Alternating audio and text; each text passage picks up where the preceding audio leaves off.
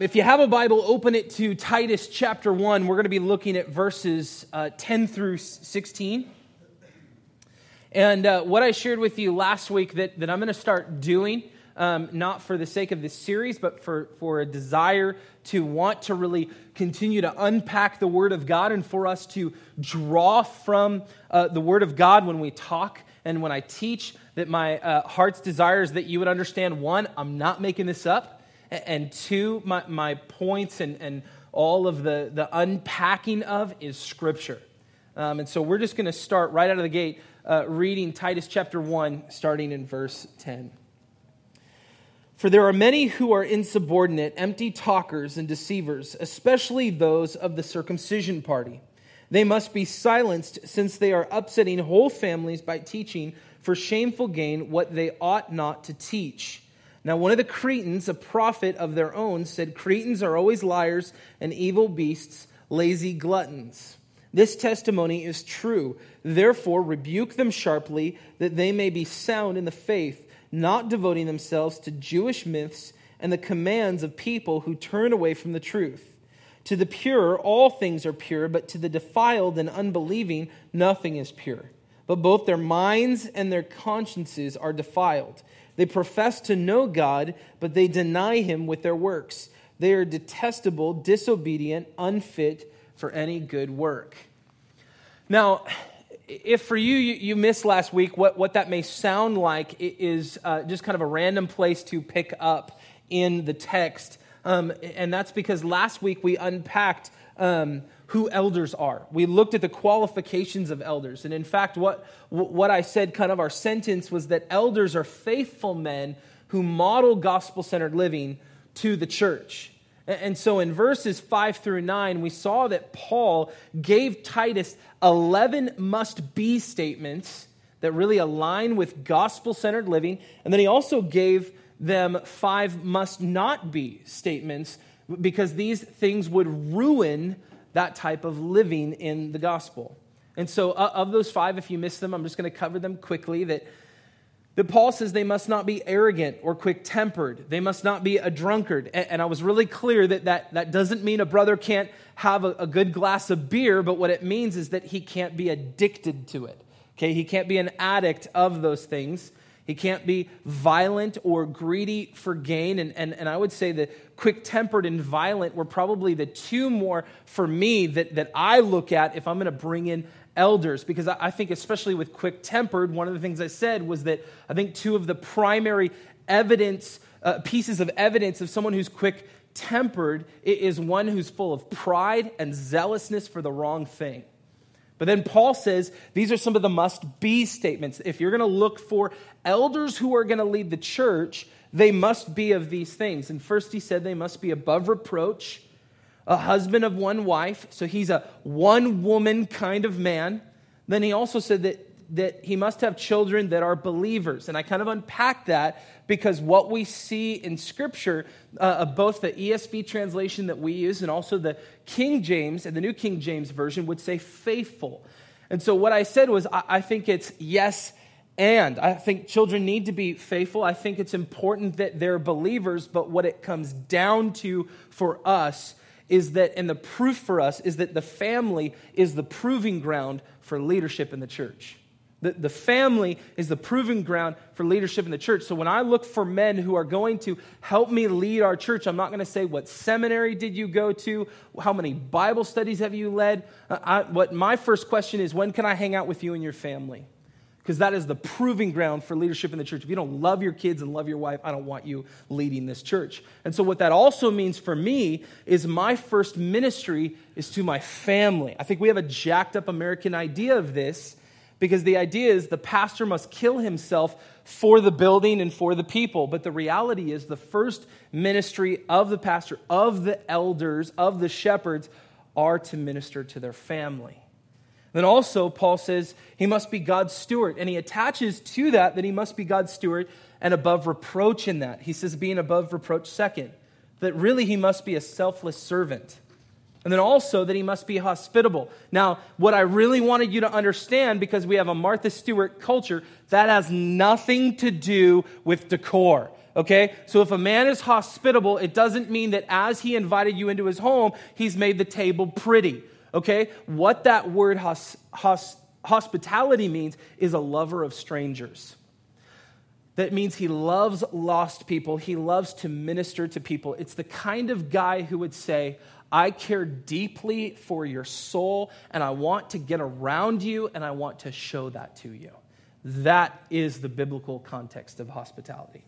And then also, Paul says he must be a lover of good, and he must be self-controlled. So that means he's not controlled by his flesh. He's controlled by God. He's controlled by the things of God. And then also he must be upright, and he must be holy, and he must be disciplined.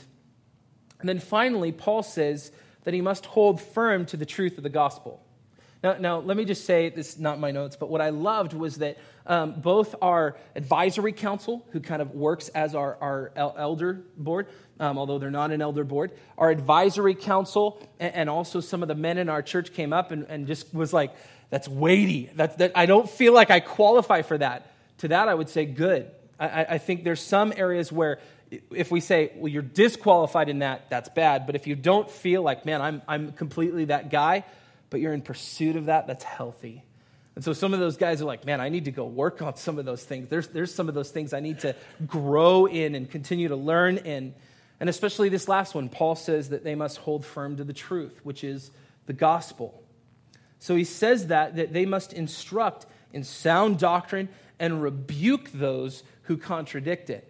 And what I really clarified for you, because we kind of view the word rebuke as kind of a dirty word, and sound doctrine as a high religious word, and so we kind of misinterpret these things. It's that what you need is men who, although don't like conflict, they lean into conflict to do these things. So what I clarified for you in that is if your elders love conflict, if leaders in the church just love conflict, that's a really bad thing. That's a church I would not want to be a part of. But if they're so gentle that they refuse to get into conflict, so being a lover of what people think of them, then that's really a bad thing too. So what you need is men that don't like conflict, but aren't afraid to get into it if they have to. So what that means is that they don't want war. They don't want war, but they'll go if they have to. They don't want war, but they'll go if they have to. So now, as we've kind of seen from verses 5 through 9, Paul's really given us the qualifications of elders. Here's who they are. Here's how elders must be. And now in verses 10 through 16, what we read, Paul gives us the work of the elders, what they do. And so first, Paul really clarifies for us is that elders lean into conflict. Paul gives instruction for elders to intentionally lean into conflict, but it's not conflict with the church. It's that they would lean into conflict to protect the church. So there's a difference there. It's not just that they would lean in creating conflict, but for the sake of protecting the church. And in verse 10, Paul tells Titus that there are many who are insubordinate, empty talkers, and deceivers, especially those of the circumcision party. Now, Paul's not talking about a party of circumcision happening. He's talking about a group of people there. Okay, I would not want to be a part of that party. But Paul's mentioning those of his party, and he's referring to them, this group, as circumcised Jews who converted to Christianity, who were trying to really lay before the church an additional doctrine, an additional belief, an extra method or work in their salvation to Jesus. Okay, so what that really looked like was false teachers walking around and saying, Jesus and, or yeah, Jesus, but really this. And that is a false teaching that completely contradicts the gospel. But I'm getting ahead of myself. But what I want you to remember, think about this. Titus was an example of someone who had experienced the truth of the gospel and was free from that Mosaic law. And so Titus was well equipped to understand the group that was contradicting the gospel. And in fact, he accompanied Paul to Jerusalem during the controversy over circumcision. And so this would not have been Titus's first rodeo. He would have understood how this was all going to go down and what they were preaching against. And that interaction of him going with Paul, you can read in Acts 15 and also in Galatians 2. But what this tells us, what Paul's really telling the leaders of the church, and that what we can glean from as a church, is that we need to test every spirit, every false teaching with the Word of God. I would say not only false teaching, but godly teaching. We need to test it. In fact, John told this to the church in 1 John 4:1. He said, "Beloved, do not believe every spirit, but test the spirits to see whether they are from God. For many false prophets have gone out into the world." So here's the deal. The Word of God is a gift to us that helps us discern and know what is from God and what is not from God, what is of God and what is not of God. So even when I teach, I want you to understand this. I want you to test and see if what I'm saying is God's Word. Okay, a little clarification. What I don't mean by that is that you check out while I talk and go Google a bunch of things I said to try and start an argument with me, okay? Don't send me an email about something that we're just going to get jacked up and off track on. But test intentionally what I'm saying, that it is from the Word of God. Is it not from the Word of God? We need to talk about that. That's why, for myself, the first thing that I say that I think many of you could quote, if someone said, what are the first couple words out of your pastor's mouth when he gets up to teach, it would be, "Hey, good morning, how are we? If you have a Bible, open to," and there's your text. I want you to almost feel repetitiveness in that so that you understand where we begin and what we unpack and where we go from is the Word of God. I don't make up what I'm saying here. As I read it to you out of my physical Bible, my personal Bible, I want us to understand the weightiness of the Word of God. And so that's why I also encourage you to bring your Bible, why we make Bibles available. But, amen indeed. But here's the reality. There are many false teachers in our day and in our time. And it's not just one party, as Titus was dealing with in Crete. Paul talks a lot about in many of his other letters about false teachers and false prophets and false spirits and all of these things. But in our culture here, just in America, if we just look here, there's many false teachings and teachings on both sides of the spectrum. And so what that means really is you've got multiple groups, but I would say two of the dominant ones are kind of the prosperity gospel movement, and you've also got the hyper-religious movement, okay? And so I really want you to understand, I'm not going to stand up here and judge a bunch of people, but I want you to understand there is such a thing as the truth and the false of a gospel someone's trying to preach. And so really my original plan to really, as a concern for you, as a desire for you to grow in the Word, I really plan to just call out names of those that I would really believe to be false teachers. Now, what I did during the week was I prayed a lot about that. I researched rigorously, which if you've ever really done work around studying false teaching, it's painful. It's ugly. It's not fun. And so I don't do that because I'm all of a sudden like, oh, I'd love to know. I do that for your sake because I want to know what are the false teachings around us that are affecting us. But I don't believe what's best for you in this time is for me to just throw out a ton of names and not give clarity to that.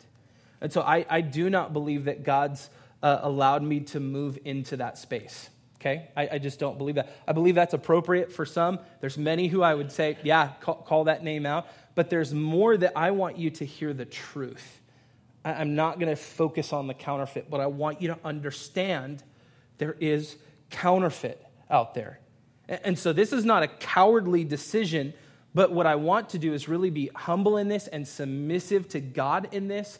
And I will tell you that, I sat with our council. I said, here's some of the names I'm going to bring up. And they're like, we've got your back. So it's not a point of saying I don't want to say names, but what I'd rather do than just throw out a ton of names for you to hear and check out is really for us to focus on the truth. Now, if you come up to me after, I'm going to full on tell you those names, but I think there's a better context than how to do that. Rather than you listening, me talking, and me throwing a bunch out there, I'd rather be in relationship with you over that, and I would fear for our podcast listeners as well, the concern of that there's no relationship around that.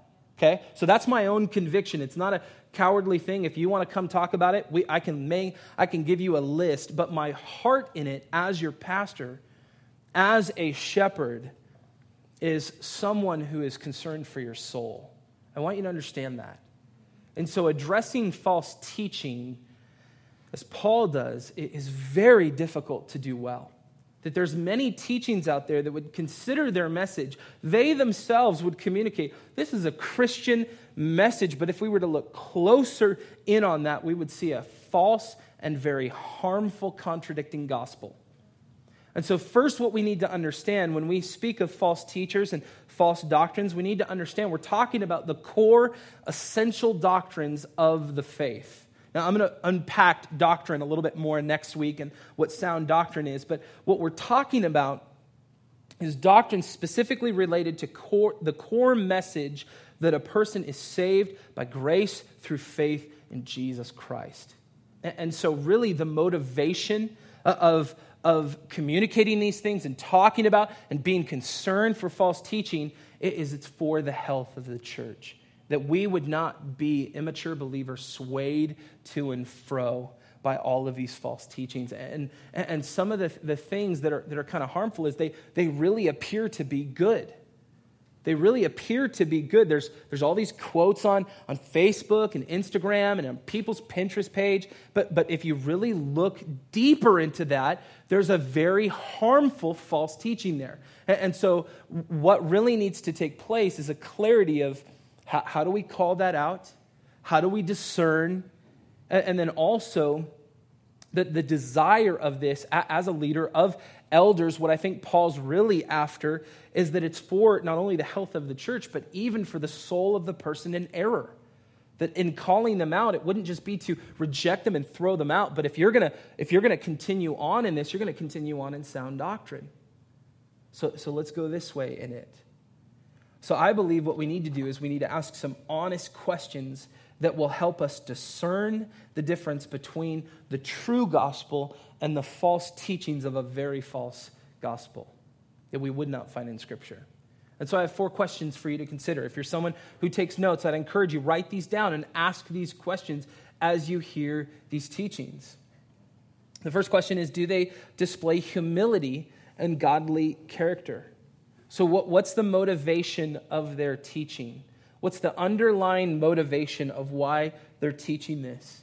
Paul would say some of the characteristics and some of the behavior of those teaching the false message is that they were insubordinate, they were empty talkers, and they were deceivers. And meaning really that they were more given to talk than practical, true, and genuine religion. And so they weren't honest at all. They were seeking to deceive others, and in doing so, they were even breaking apart families, and they're doing so. So then also we need to ask, what do they say about Jesus? What do they say about Jesus? I think John 14:6 lays it out very clearly that Jesus is the only way, truth, and the life, and no one comes to the Father except through him. So John 14:6 would be clear. It's by faith alone, through grace alone, in Christ alone. And if anyone would preach that Jesus is a way and not the only way, that would be a clear false teaching that contradicts Scripture. And then also, as they preach, do they preach the gospel, but more clearly, do they preach the gospel in full biblical context? So do they not just sharing a piece of the gospel, hey, the cross is great, but the whole narrative of the gospel. Paul shared with the church in Corinth of the utmost importance in 1 Corinthians 15, that the gospel would be preached in its entirety. And so even one of my favorite pastors talks about an illustration where he brought people to hear this great speaker who would teach. And as this man taught, he used an illustration of handing a rose around the room of thousands of people. And by the time it got up there, the whole point of his message was really that your behavior needs to change because God doesn't want broken and ugly things. And so he grabbed the rose and he just made that narrative that who would want this? Who would want this? And And I think what's clear of the gospel is that God wants this. That's why God's been in pursuit of a bunch of busted up, sinful people. Now, is there repentance needed in that? Absolutely. But that is not the full gospel to point the finger towards a moralistic kind of way of this is what we have to preach. That's void of the complete narrative of the gospel. And so let me say this. No one, not even myself, has the right to change the message that God has given us. And so I would be very concerned if someone says, well, I'm just going to share a piece of this, but not really share this. And I'm going to take this scripture, but I'm going to pull it out of its context for my own regard. That would concern me. And then also I think we need to ask, does what they say, and let me clarify, does what they say in entirety line up with Scripture? Does what they say completely line up with Scripture? Now, the reason why I say entirely is because someone could go online and pull a 2-minute clip of something I said and take it out of context and claim that I'm a preacher in error. You see this all over the ugliness of the interwebs, okay? And so the reality is we need to look entirely at what they're saying. So that means we have to open our Bibles, we need to examine, we need to search, and we need to pray. So we need to discern what is false because there are those who are preaching this gospel that doesn't line up with Scripture. So does what they say in entirety line up with Scripture? Now here's the reality is that the greatest antidote to false teaching for us to discern and stand against is a deep understanding and experiencing of the true gospel of Jesus Christ. And I think that's why Paul made it clear that as elders lean into conflict, they need to hold firm to the gospel. That they need to hold firm to the gospel. And the word gospel means good news. But here's the reality. News can only be good if it invades bad space. Okay? News can only be good if it invades bad space. Because if everything's good, there's no reason for good news. Okay? Everything's fine. That's just another thing. But the reality is the gospel begins with some bad news. The gospel in and of itself is the good news that Jesus Christ, who came to earth, came to reconcile us while we were sinners, allowing those who believe to have right standing before God, not because we did at one point, not because everything is good, but that there is bad news, that we had walked away from God. And having an intimate relationship with Him, that for those who believe would walk in a new life in Christ. So this is what Paul reminds Titus of in verse 9 earlier, that this is what the elders must hold on to, because without the gospel, all we have is our own effort, and all we have is our own works. And so this is the good news of the gospel, that you and I have right standing before God. So it's not by our efforts, it's not by our works, it's not by our skills, how good we do following less of this or more of that, but it's all based on the foundation of an incredible, loving, and merciful God that has pursued busted up, sinful people like you and I. This is the good news of the gospel. And so the true gospel of the Bible that I just want to unpack systematically for you is that the one and only God who is holy made us in His image to know Him. But we sinned and we cut ourselves off from Him. And in His great love, God sent His Son Jesus to come as King and rescue us from our enemies and most significantly, our own sin. And so Jesus, who is fully God and fully man, lived a sinless life. And then willingly, think about this, willingly, for the will of the Father, goes to the cross and dies to bear all of God's wrath that belonged to us on Himself in our place. And then He rose from the grave in order to give us eternal life.